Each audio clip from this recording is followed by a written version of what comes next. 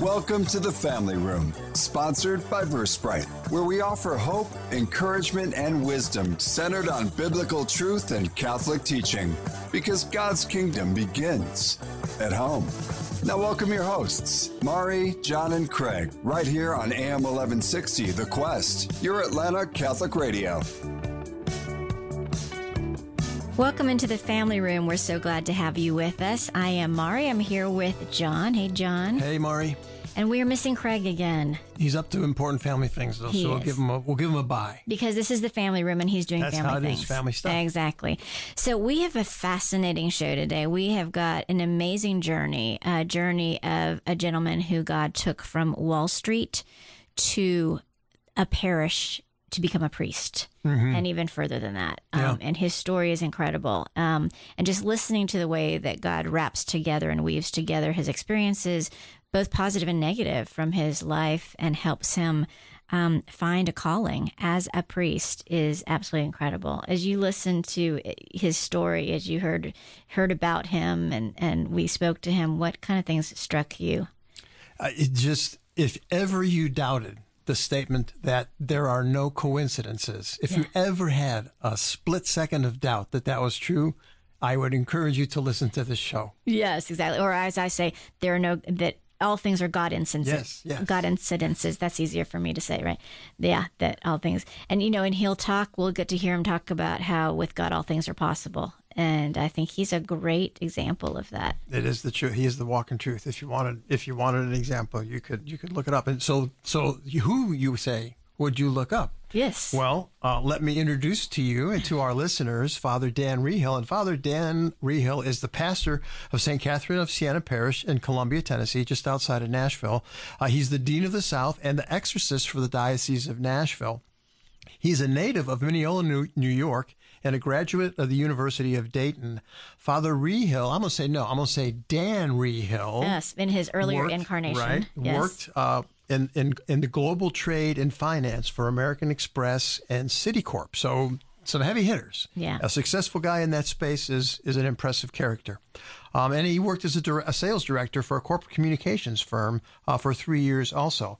So if you, I think I kind of pointed it out, if you are the astute person who recognized that we're talking to Father Dan Rehill, but sharing the bio of Mr. Dan Rehill, then you're set up. You caught on, because we're going to go on a journey in this next hour. We're going to go on a journey that takes us from Wall Street in New York to Case Lane in Columbia, Tennessee, and from Citicorp and American Express to St. Catherine of Siena, and from squeezing money out of people to squeezing the devil out of people. That's a terrible analogy, but that's what we're going to do.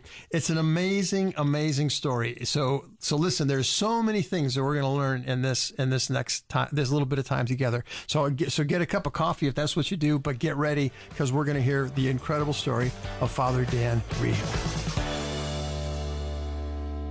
Father Rehill, thanks so much for being with us this morning. Before we get into the show at large, would you mind starting us with a prayer, please? Not at all. In the name of the Father, and of the Son, and of the Holy Spirit. Amen. Amen. Come, Holy Spirit, come by means of the powerful intercession of the Immaculate Heart of Mary, thy well-beloved spouse. Infuse into our hearts and minds your gifts of wisdom, knowledge, understanding, and perfect deference to your perfect will. We ask all this in Jesus' name. Amen. Amen. Amen. In the name of the Father, and of the Son, and of the Holy Spirit. Amen. Amen. So, Father, thanks again for being with us. We spoke about a journey from Wall Street and Citicorp and American Express to St. Catherine of Siena on Case Lane in Nashville, Tennessee. That's a long way on a map. And it sounds like it might be a long way as a faith journey also. Can you share a little bit of that with us, please?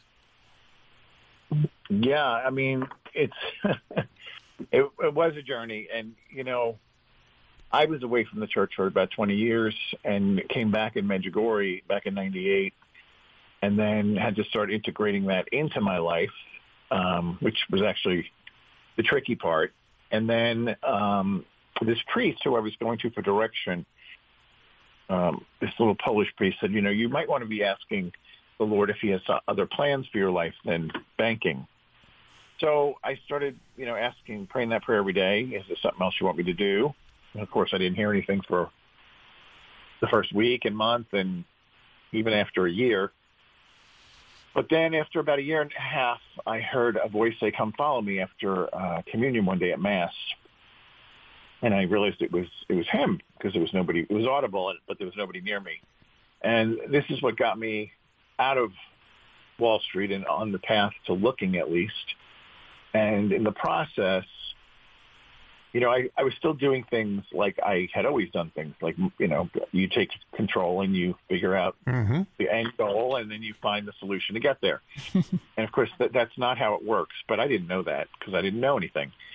So I got spreadsheets, put them on the wall about all the religious orders and their charisms and where they were located and most importantly, how long it took to become a priest. And, the bigger orders like the Dominicans and the Legionaries, 12 years. I said, well, definitely not those. That's too long. So as it turns out, diocesan priesthood is the quickest. I didn't really have a heart for diocesan priesthood, but I'm like, you know what? It's the fastest way. Let's do this. And so my first stop was I walked into the chancery of the diocese that I grew up in and said, is the priest here available? And she said, he is. Go ahead in. And when I walked in, it was the priest who had married me. I had an annulment at this point. And he just looked at me and said, you're not called to the priesthood. Go away. Oh, my gosh. Wow. And I said, okay. Well, I asked the Lord to make it clear, and that's pretty clear. But I knew that was just for this particular place. So I went back to the religious orders and started flying out to see them. And very quickly, I was getting shut down. Boom, boom, boom. Everybody would be like, no, you're not called here. Go home. And so I went back to my scripture and said, there's no place available, it seems, for me. And he says, well, tell me what happens when you go. I said, well, I sit down and I start interviewing them about their order. And he says, oh, well, that's the problem. You're there to be interviewed, not to do the interview. So they're probably highly offended that you are interviewing them. I said, oh, okay, so I have to switch gears here. And eventually I wound up after 9/11, my apartment was about 4 blocks from the Trade Center, so I wound up having to leave New York. And I met a priest who invited me up to Boston. Went up to Boston. That was crazy because I went up I remember I got there on the Feast of the Archangels, so end of September. And by New Year was the whole Shanley scandal broke. Right. And so every day for months was a new horrible story in the paper. And here I am living with this priest, and all the tongues are wagging, and it was just awful. It was a terrible place to be. But the priest was very good. He was very holy. He was very resilient. He didn't let it bother him. He just kept doing what he had to do. And he eventually said, you should really probably go to this place, Holy Apostles in Connecticut, because you can go and get your philosophy done without being connected to a diocese. So I did that. And that got me, once you get in there, then they treat you like a free agent. They're all trying to wine and dine you to come to their diocese to join, right? Vocations are hard to find. So you find somebody who's already educated and then already has the philosophy, and they were thrilled. So that was the path. Initially, I did not like the first place I went. And after 2 years, I left, and I did a discernment retreat with a group of contemplative hermits in the woods of Nebraska. I wound up joining them for 5 years, and so became a contemplative hermit. Wow. Now, when you go into diocesan formation, like most guys would say, it's pretty hard because they're not used to being told what to do and when to do it. You have to be here and have to do this. Yeah. It's not like college. You actually do have to show up for things. You can't just skip a class. Yep. But, if you don't have anything going on, you can go get a coffee. You can go watch a movie in town. You can go to the mall and pick up a pair of running shoes. You have a lot of freedom. Religious life, there's zero. Yep. There is no freedom. So if I want to go for a jog after dinner, I have to ask permission. And then sometimes he would just say no. On principle. And I would go, why? And he'd go, because I said so. And it's like being 5 again. I'm like, oh, okay, I see how this works.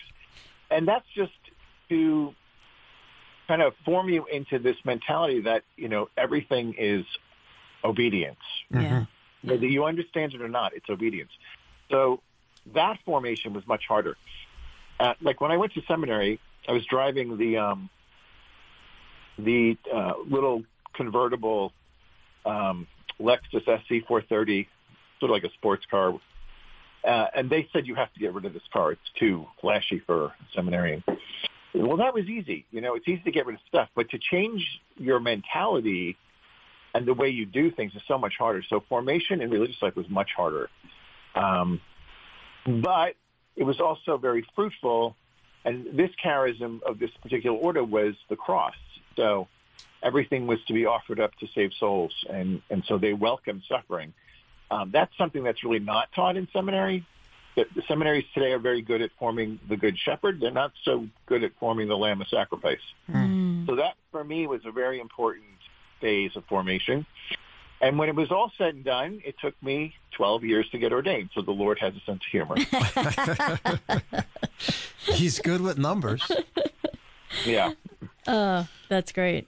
Well, as we listen to your story, it is so fascinating to see all of the ways, you tried to be obedient from the beginning, but you had to learn a path of obedience. You had to learn what obedience actually really, really meant, because I could totally see all of the rest of us. You had this quite a number of years, close to 15 years in the business world first, right? Where you're probably very much in charge. You're used to doing things, setting the agenda, as you said, putting together a business case and a business plan. And so learning obedience. And then it looked like a lot of doors were closing on you.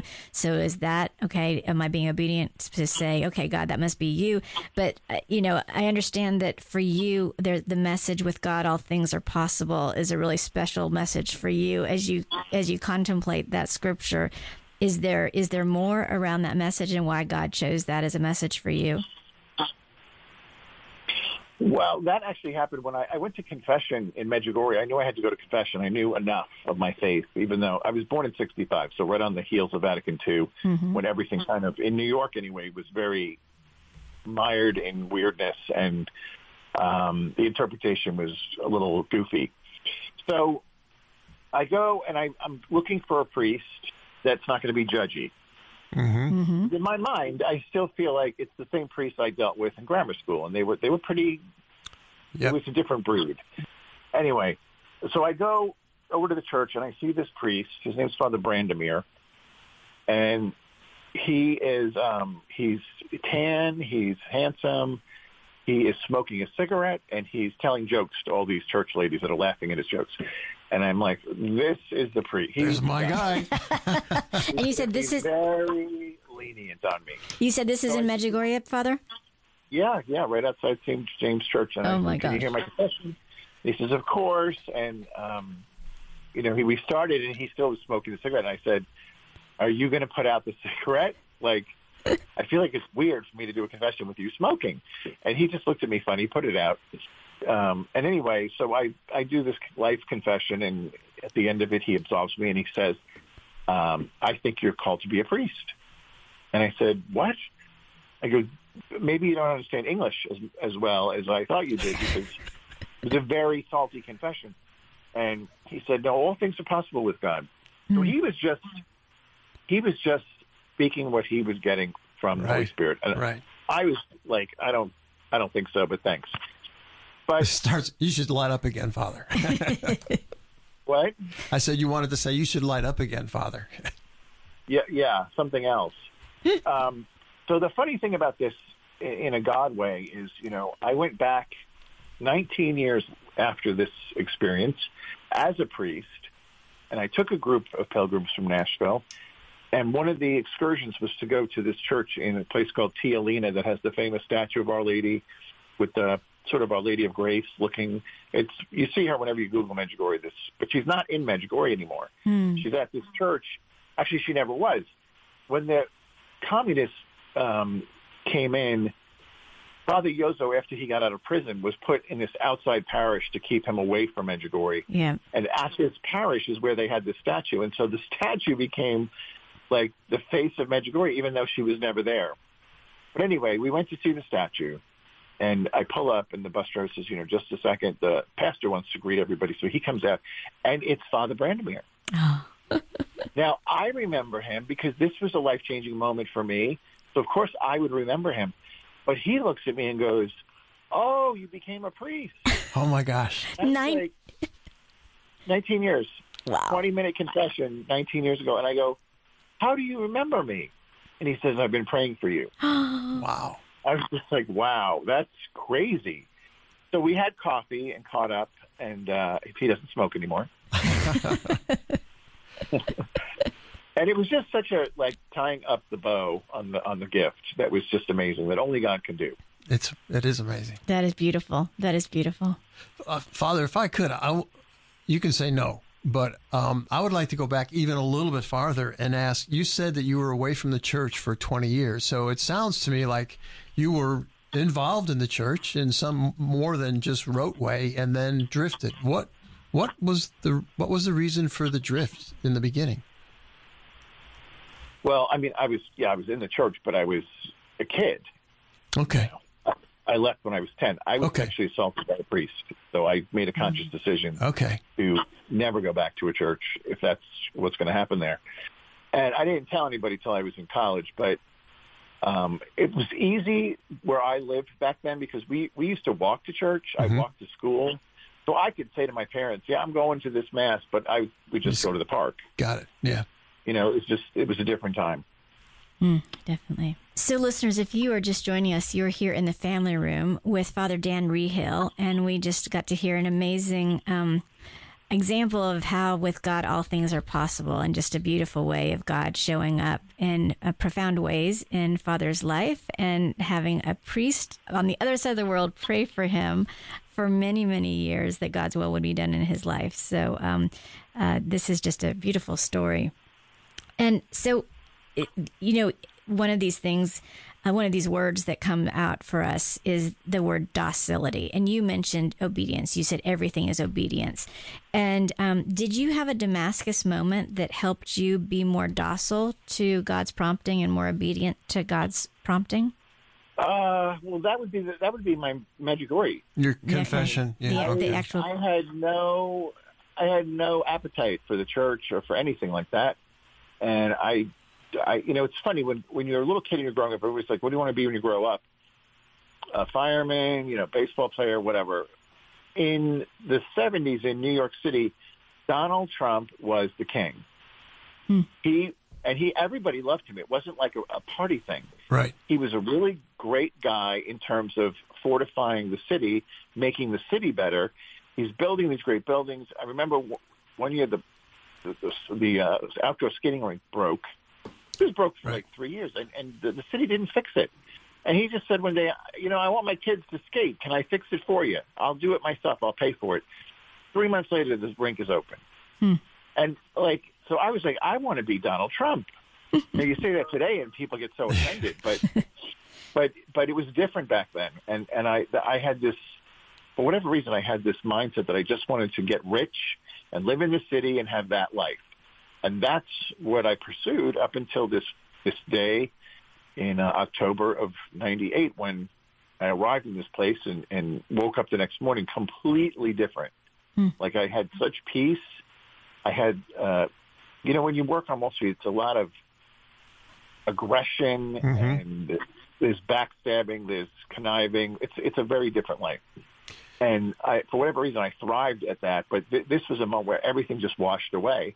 And that's when I said I wasn't going to stay the whole week. I was going to leave the next day. But because it was so amazing, the feeling I had, that's why I stayed. And that's when I came back to the church. And when I say when going back to New York is when you have to really do the work, I had to redo my schedule in my life.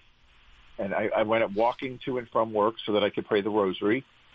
And I would go to Mass on my lunch hour, and I joined the Wall Street Young Catholics Association. Oh, wow. I got rid of a bunch of friends that were not healthy for me. And so it was a lot. It was a big transition, but one that I wanted to do. So I just, once you put your head down and go, here we go, then I was in. And why did you even go to Medjugorje in the beginning? It sounds like you weren't really bought into this whole thing, and you were going to leave after a day. Why did you even go? Well, I had been renting a villa in Amalfi, and a friend wanted to go to Medjugorje, and she said that it was dangerous still from the war. Mm-hmm. And, I'm looking at a map and I'm thinking, well, it's right across the Adriatic. Mm-hmm. It probably has the same food. It probably has the same wine. It's probably just as nice as Italy. So why not? But it wasn't. You get into that town and suddenly I'm surrounded by old ladies praying the rosary. This is not for me. Wow. I love that. I mean, that image of God taking you from a villa in Amalfi, taking you across the sea, and then plunking you in this mountainous little village in the middle of, actually, I guess it's in Herzegovina. Yeah, Bosnia. Right? Yeah. When I went, it was in I went in Yugoslavia. I went to Medjugorje in 1990, so I went before the war, and you went after the war. And what's beautiful to me is what you're describing about what it felt like to be there. When I arrived in Medjugorje in 1990, I felt like my soul was at home. It was an incredibly peaceful feeling, and I felt like it was a place where my soul felt at home. Was that kind of your take? Yes and no. I mean, I didn't have a lot of verbiage in the soul arena, but I just knew this was extraordinarily different and good. Yeah. And I wanted it. It's funny, when you don't know what you don't know, you don't know. But this suddenly is like, wow, I didn't know this was an option. I didn't know you could feel like this happy and this joyful and this peaceful, and no anger in your heart, no shame, no guilt, none of it. So that was different. And, I was just there last week, and it's not the same as the first time for me, because I think that was a special grace moment, to get me over the hurdle. But it's still there. I mean, it's the closest you can get to heaven outside of Mass on the planet. Yeah, that's a great way to say it. Look, could I ask a couple questions? So you were very successful on Wall Street. You had to have some sense. You said when you got to Medjugorje, you're like, well, I didn't know it could be this good or this peaceful. When you were successful climbing, doing what you were doing on Wall Street and kind of getting after what you wanted to get after, which was get wealthy and have a particular lifestyle, was there a sense of peace, or at least feeling, okay, hey, I'm doing what I want to do? Or was there that nagging thing there, but there must be more? Well, I carved out a pretty good life for myself and really was living the best of the best, you know. Summers in the Hamptons, winters in the Caribbean, everything, Right. And then I got divorced and I'm alone. And I remember sitting in my apartment thinking, well, what was the point of all this? Like, I'm not happy. Mm-hmm. So why am I not happy if I've got everything I wanted, but I'm not happy? So where does the happiness come from? So I was asking philosophical questions, but I didn't know the answer. And probably asking them on a philosophical plane versus a spiritual plane, or like, what is the purpose? It's just like, hey, this doesn't feel good. I got it. So, okay. I think I asked that question because the whole idea of, we talk to a lot of guests and certainly a lot of people, and we have a lot of listeners who have that kind of that pricking in their heart that it's like, okay, I've got all of this, which I kind of planned, but I still, as you say, I'm not happy. Why? Why is that? And what is? Where am I headed? As you had this moment, this sense in Medjugorje, and you did your confession. Was there a point, or were there points in that whole process where you kind of felt like that you were resisting? I know you told the priest that maybe he should brush up on his English because he might not have understood what you called a salty confession. But once he gave you that and you're like, yeah, that's probably not right, were you still of the mind that there was a path you wanted to walk, or was there some resistance, like to just go back to what you were used to doing? How did you manage through all of that? That's a really interesting thing because, or not immediately, but very quickly, I had a distaste for what I was doing. Mm. So the same thing I used to do and enjoy, I now don't enjoy. Mm. And I started to see more. Well, first of all, imagine, I suddenly went to confession after 21 years. So I finally have opened my eyes to seeing the truth about the reality of my life and the life I'm in. And it's ugly. A lot of it, I'm like, this isn't good. And so I'm very unhappy. And then I remember the last 3 years of my career, I did an expansion loan for a public relations firm and corporate communications. And the woman is amazing. And she was more than doubling her sales numbers every year. So I was just like, what is she doing? It's just growing like gangbusters. And after she got the expansion lunch, she said, we worked really well together. Would you want to come over and run the sales team? And you could be the sales director. Now, this is a company that's open 365 days a year, 24 hours a day. And they're on, I think, 5 continents, the client base. So it was so different from, Wall Street. The bell goes off. Boom, done. You're like the rabbit out of the gate. You work your 8 hours and you go home, or you go out to dinner and entertain clients. And now this was so different. So I eventually wound up taking this job, but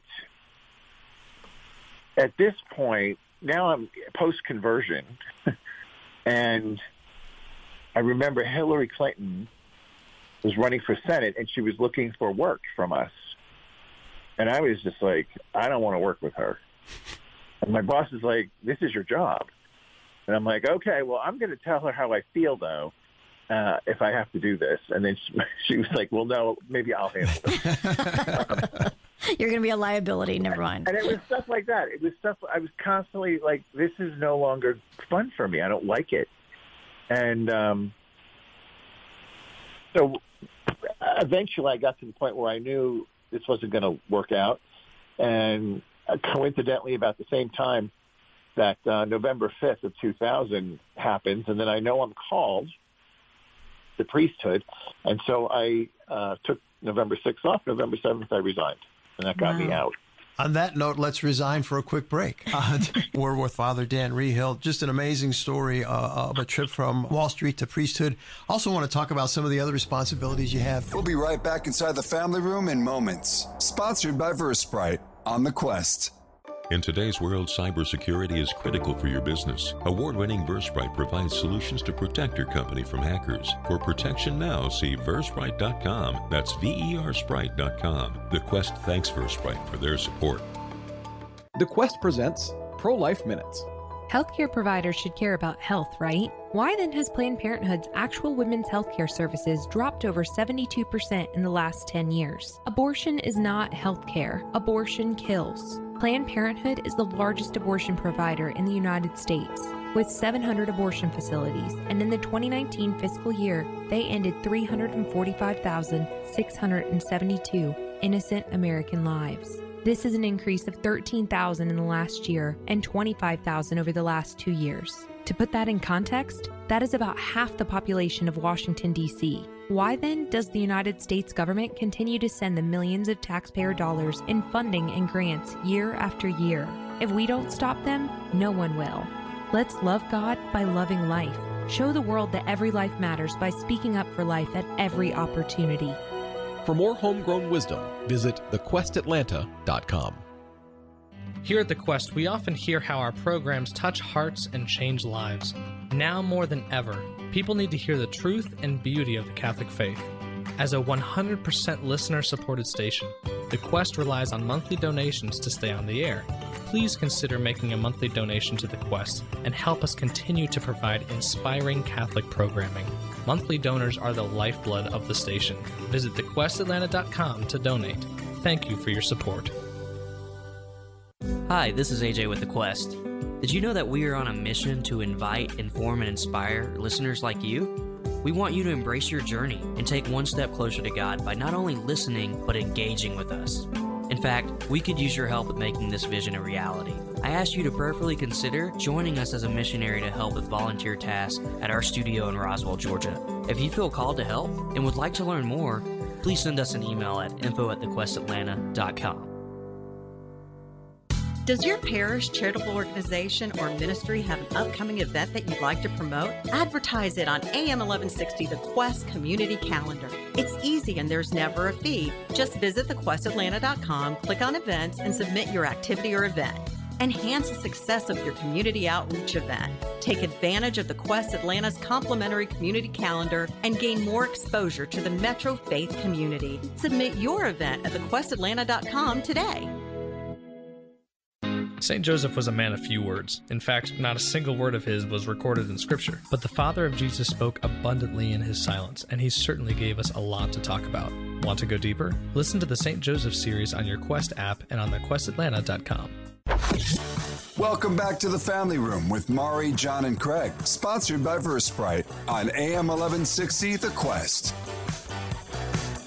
You were listening to Father Dan Rehill, and we just heard an amazing explanation, amazing journey that he took, or that God took him on, from being on Wall Street to now serving in the Diocese of Nashville, Tennessee. And he is currently the pastor of St. Catherine of Siena Parish in Columbia, Tennessee.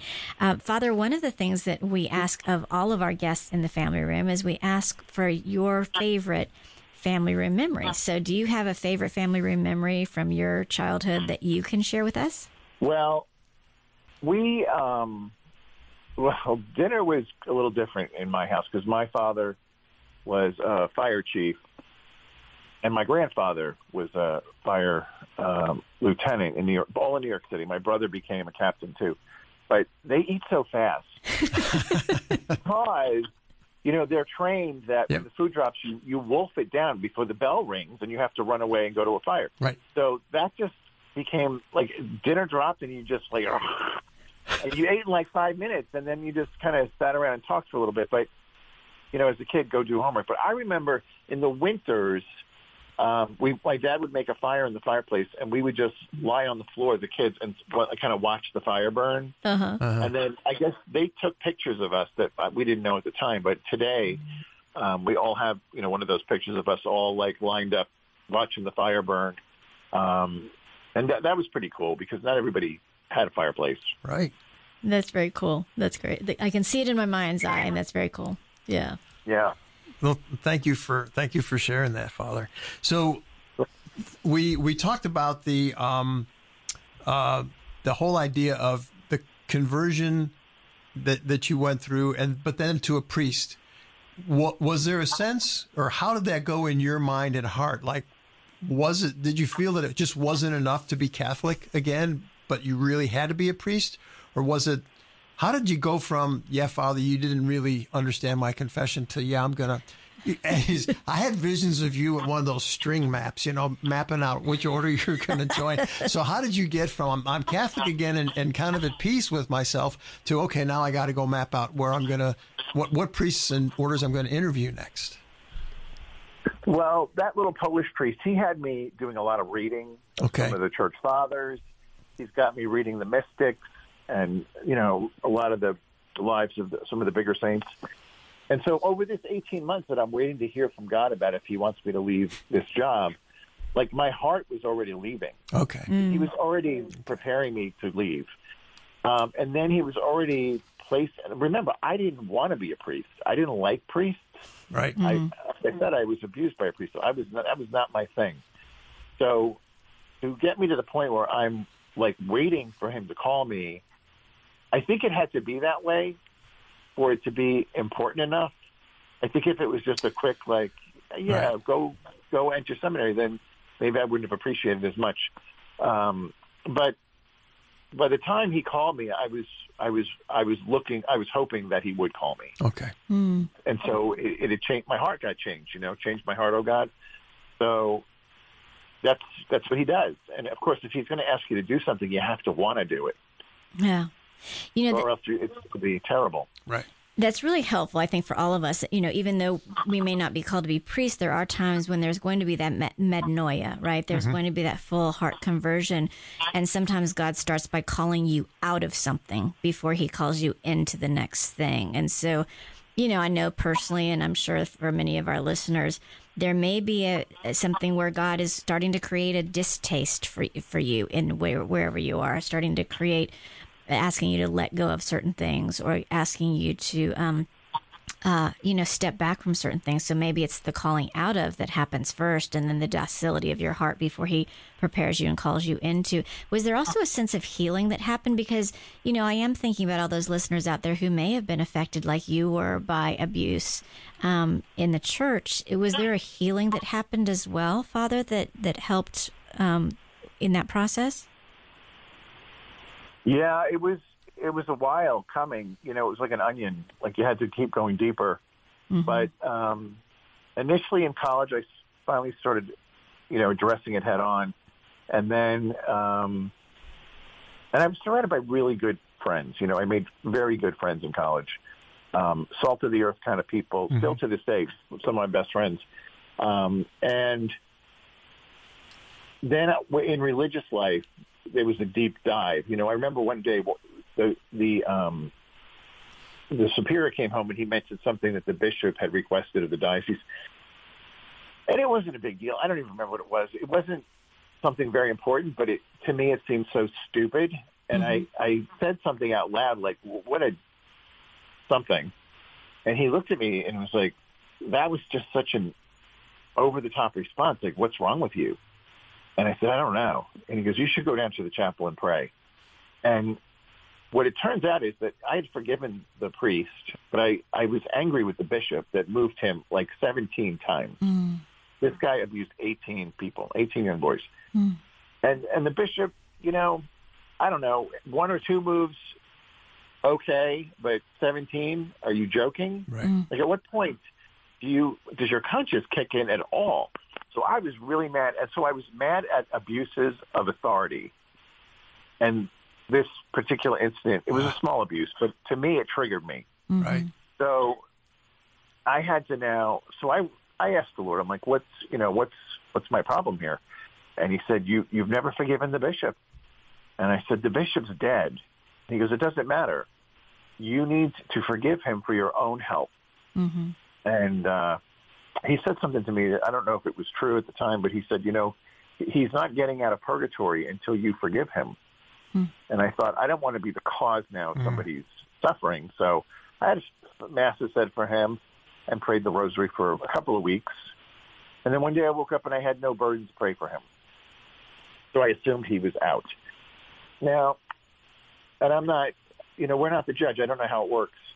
It would seem that somebody who, you know, pushed priests around like that might not even make it to purgatory. I don't know. But apparently this is what I heard in my prayer. So I say that day to this bishop, you know, now that you have a true perspective of what's going on in these seminaries and how screwed up they are, I'm asking you to take ownership of that particular seminary where I was, that was so messed up, where that bad priest was formed, and fix it. Mm-hmm. Like, clean it up. You can do work from heaven. Go do it. Mm-hmm. Well, don't you know, the very next day, within 24 hours, my dad calls me from New York. And he says, you're not going to believe this, but the rector of the seminary had a nervous breakdown and has been removed. And I was like, what? Like, with less than a day. Well, the bishop appointed a new priest to be the rector, and he was an older priest, very holy priest. I actually knew him. My family knew him from when he was a pastor in Great Neck, New York. And but he had no credentials. He didn't have a master's or doctorate because he was one of those old-timers that they didn't do that back then. Right. Well, the people in New York were outraged, and they were writing letters to all the New York papers saying how could you appoint somebody who doesn't even have a master's degree? And the bishop went on the record and said, we don't need any more initials after the rector's name. What we need is a father. Mm-hmm. And he chose the right guy, right? Wow. And so I was just, you know, you just can't imagine that I'm not saying it's just me, but my little decision to forgive could be part of this huge impetus to change a local church, you know, a whole diocese. And I'm sure there were many people praying, but the timing was just so suspect that it was like literally less than a day. That's so incredible. And what I'm thinking about is, once again, you know, God's will be done, and God wants his will to be done, but the docility of your heart entering into that will of God was powerful, and powerful for you and for your healing as well. That's incredible. And how beautiful that God allows us to be parts of huge things that he does like that. Yeah, well, it gets a little more interesting because I was supposed to be sent to New York City to help a priest write a book one summer as my assignment. And I was looking forward to that. I'm like, oh, good, I'll be back in my own stomping ground. It'll be great. And about a week before the summer breaks, the rector says, change of plans. You're going to go to the prison. And it's like a maximum security prison with like murderers. And I'm like, oh my gosh, I don't really want to go to a prison. And he didn't prepare anything. I had to go find where I could live out there. It was weird. So I go, and you can't call prisoners to see you.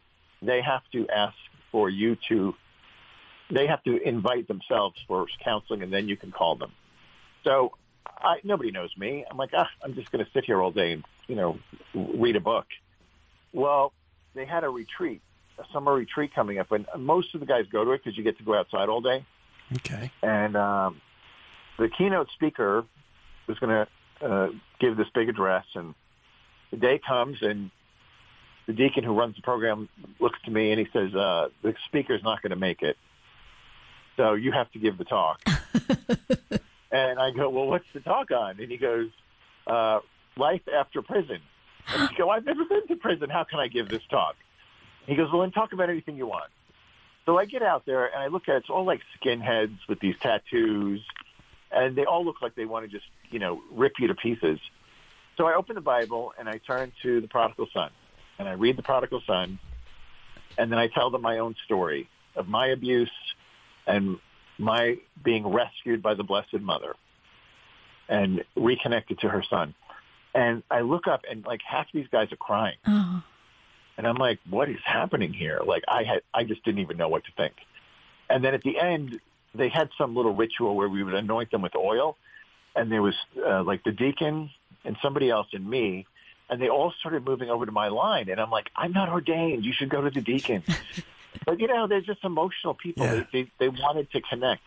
Well, I had like several hundred invites for counseling that got me booked for the whole summer with these people. And as it turns out, about 75% of the men in prison have been sexually abused. Mm-hmm. And they go into massive drug and alcohol abuse. And then to fund that abuse, they go into crime. Right. Mm-hmm. And I didn't know that. But now here I am working with these guys, asking the Lord to come into their heart and heal them. And some of the stories were horrible. One guy was just about 21. His name was John. And he had a little boy. He was 2. And he was in there for, I don't know what he was in there for, burglary or something with a gun. And he was still getting high in prison, which I'm like, how does that work?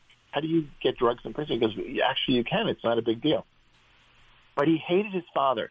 His father took him to a brothel when he was about 9 years old to make him a man. Oh, my gosh. And he forced him to smoke crack cocaine and then gave him to a hooker. Mm. So how does a 9-year-old ever have a chance in life if that's how you are at 9 years old? Mm. So, of course, his life was over before it started. Mm. Now he's in prison. And by the way, he has AIDS. He's dying. And he has a 2-year-old. And I said to him, and he just hated his father. He hated him because he knew he destroyed his life. And I said to him one day, I go, you know what, John? I hate to tell you this, but your son's going to hate you as much as you hated your dad because he's not going to know you. So from this day forward, every day I want you to write a letter to your son and date it, for graduation from first grade, graduation from 8th grade, for your first date, for your first prom, for the day you get married, because he was going to die. And he didn't have the stationery, so I got permission to give him stationery to write all these. And that's what his mission was now, to write a note for all the important dates in his child's life. And he eventually did die, but he had those letters, and he did send them off so that the kid would have them one day. But it's just a horrible, horrible situation, right? Yeah. Well, listeners, if you are just joining us, you are here in the family room. We are with Father Dan Rehill, and just amazing stories. Father, as I'm listening to you, one of the things that I'm thinking is in that situation, God, like you said, you weren't ordained yet, but God was already helping you to help people who were facing great evil. You were helping them to find healing from great evil. And one of the roles that you have that I think is a very fascinating role, a lot of people don't understand, is your role as an exorcist. So it sounds like he was already preparing your heart for the role of being able to help draw out evil, call out evil, banish evil. So can you talk to us a little bit more about that? Yes. As you said, he does prepare us for things. And when I lived in Boston, that priest in Boston was doing a lot of deliverance ministry. In fact, the first week I was there, he had a possessed woman come into the chapel, and he prayed with her, and she was crawling on the floor and foaming at the mouth. And it's a Sunday, so this is in between two masses. Mm-hmm. And so he looks at me and says, well, I'm going to go now and celebrate the 10:30 Mass. I'll be back in an hour. And I said, well, what, you're leaving? And he says, yeah, just stay with her. Oh, and he left, and about 10 seconds into that, I said, no way I'm staying in here. And I ran out of the room and locked her in the chapel. And so he comes back and goes, well, where is she? I go, she's in there. But I'm not staying in there with her. So that was my first introduction to a possessed person. And then I wound up going on a retreat with an exorcist in the Adriatic who had the stigmata. And he was doing exorcisms while I was there. So I'm getting more exposed to this stuff. And then, of course, when I got to religious life, that my superior of the men was the exorcist for Omaha. So it was just a clear path when you look backwards of all this preparation. Mm-hmm. And which brings me into this diocese, and they didn't have an exorcist. And when the new bishop came in, he said, why are all these priests requesting your help? I said, I go and help them with the deliverance. And he goes, are you the exorcist? And I said, I'm not the exorcist. We don't have one. And he said, why not? And I said, the prior bishop thought it would be too much of a burden for one person. And he said, I kind of look at it differently. I feel like you're fighting with your hands tied behind your back. Go to Rome and become an exorcist. So he sent me to Rome, and I formally got trained and then came back. And yeah, it's an unusual facet of priesthood, but a very valid one. When you look in the Gospels, Jesus, I think, is doing more exorcisms than any one thing, if you can lump them in groups. Right. He's constantly doing them. So it all makes sense as I listen to you say this. It's like it all makes sense. So the question I think I have in your role as exorcist, how are you seeing the devil attacking the flock today? Are there some themes that prevail? Yeah, there's always calling cards. And, of course, he's a liar. Right. That's the first thing we know about him. He's an accuser. We know that about him. But I see the three calling cards we can see in the Gerasene demoniac. You know that story? Mm-hmm. Mm-hmm. Yes. Mm-hmm. So he lands on shore, and there in the cemetery of sorts is this wild man who has broken the chains off of the stones, and he's ranting and raving through the cemetery like a crazy person, and he's naked. So the first one is isolation, division. Mm-hmm. This is something of course, God wants to unify. The Trinity is one, and God's trying to make a family and make all of his children drawn together in one, right? Jesus says, may they be one as we are one. Mm-hmm. He's the opposite. He wants to divide everybody. And if you can divide, you can conquer. Mm-hmm. So there's the division. Then there's the nudity. So when you see public nudity, the devil is there, right? And what are we seeing in our culture? I mean, it's just a debased culture where people go to award ceremonies. People go to these galas in their underwear. Mm-hmm. And everybody claps and applauds and goes, ooh, isn't this amazing? It's the emperor who has no clothes. Yeah. And we've become those people. Like, we just applaud it. We now put sin on a pedestal and pay to watch other people sin. Mm-hmm. I mean, I just can't believe we're here, but we are. And that's in Romans 1. That I always think of Romans 1 that we're applauding for that, for the evil. Yeah. Oh yeah, yeah. And the third thing is when you see destruction. Mm-hmm. He comes to kill, steal, and destroy. So the demoniac was, racing through the thing, destroying things. So when you see destruction, and what did we see during COVID? And all these riots that are happening, right? I looked at it and said, "This is the handprint of the devil all over this stuff. It's division, it's the nudity, and it's the destruction, and that stuff is through the roof right now. So consequently, we across, I don't know about the whole world, but I know in America, the other exorcists that I'm in contact with, we've all seen the huge uptick, particularly since COVID. You know what? When you stick people at home with nothing to do all day, the idle mind is not a good thing. And people start getting into all sorts of trouble. And the exorcisms went through the roof. Wow.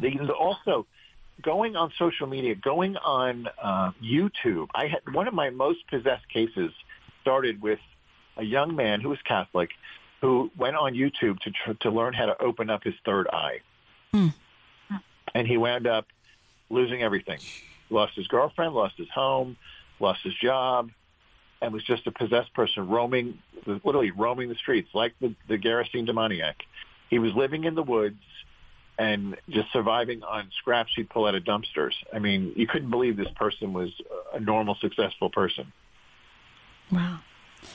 You know, and all of that can make us very fearful, and yet God tells us so many times in Scripture, be not afraid, you know, that he will be with us. So Father, what kind of hope or what kind of invitation do you offer to us to be able to protect ourselves, to protect our families from these attacks?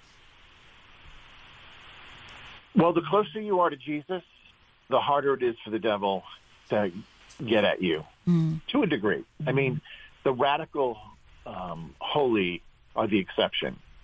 So the John Viannis, the Padre Pios, they were physically beaten up by the devil, but that's a whole different class of people. And by the way, they didn't even care because they used their suffering to save souls. So every attack was a bigger opportunity to just save more souls. If you're Joe, Catholic guy in the church or gal, and you're living a good life, and you're living the sacramental life, and you're going to confession regularly, you don't have anything to worry about. The number one attack of the devil is through temptation, and that's like 95% of his attacks. That's what you have to worry about. It's not about the supernatural stuff. And if you do sense him near, I mean, I've been told that just call in the name of Jesus. Just out loud, say the name of Jesus. Is that something you recommend for people to do if they do sense that evil is near? Yes. The name has a lot of power. And this is the time when you want to use the name of Jesus. You know, the commandment is don't use it in vain. Well, this is the opportune time to use it. Yes. The rosary is very powerful. I was getting attacked by this demon that was paralyzing me at night. I couldn't move, and I couldn't breathe. That was the bigger issue. And once I started taking the rosary and leaving it in the bed with me, it never came back. Father Rigel, we heard a podcast of Michael Knowles. We really enjoyed the interview on Relevant Radio with Drew Mariani. Are there other resources, things that you've done that you could share with us and that we can share with our listeners and put in our show notes and so on?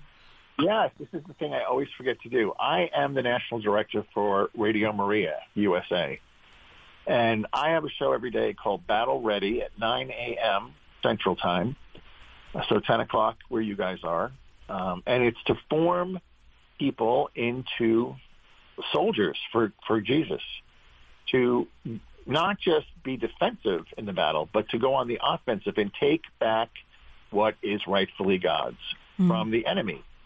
And if you can't listen, because most people are working at that hour, right, you can get it on Spotify or wherever they have podcasts, because after the live show, it gets dropped into a podcast. And the title is Battle Ready? With Father Dan Rigel. Okay. Wonderful. And this show will also be podcasted. So listeners, if you're listening and you think, oh my gosh, I want to make sure I heard this live, but I want to make sure that my friends and family hear this as well, you can listen to our podcasts as well. Same thing. You can go on to Apple Podcast or whatever and look up the Family Room podcast and hear this one, and then go to Battle Ready and find Father Rigel's podcast as well. So Father, we have really appreciated our time with you today. We thank you so very much. And I know that there's so much more that we would love to learn from you, but we are running out of time at this point, so hopefully we can speak to you again in the future. But as we close, would you be willing to say a prayer for our listeners? Yes. In the name of the Father, and of the Son, and of the Holy Spirit. Amen. Amen. Heavenly Father, pour out your Holy Spirit upon this listening audience and open their hearts to receive your Son Jesus more deeply, to want to imitate him, to love him, and to serve him. And we ask all of this in the name of Jesus Christ. Amen. Amen. Amen. Father, Son, and Holy Spirit. Thank you so much, guys. Thank you, Father. Thank you, Father Dan. We have really appreciated you. And thank you, listeners, for being with us here in the Family Room, where we offer hope, encouragement, truth, and wisdom for families. Thanks for hanging out with us in the Family Room, sponsored by VerseBrite. For more info, go to thequestatlanta.com.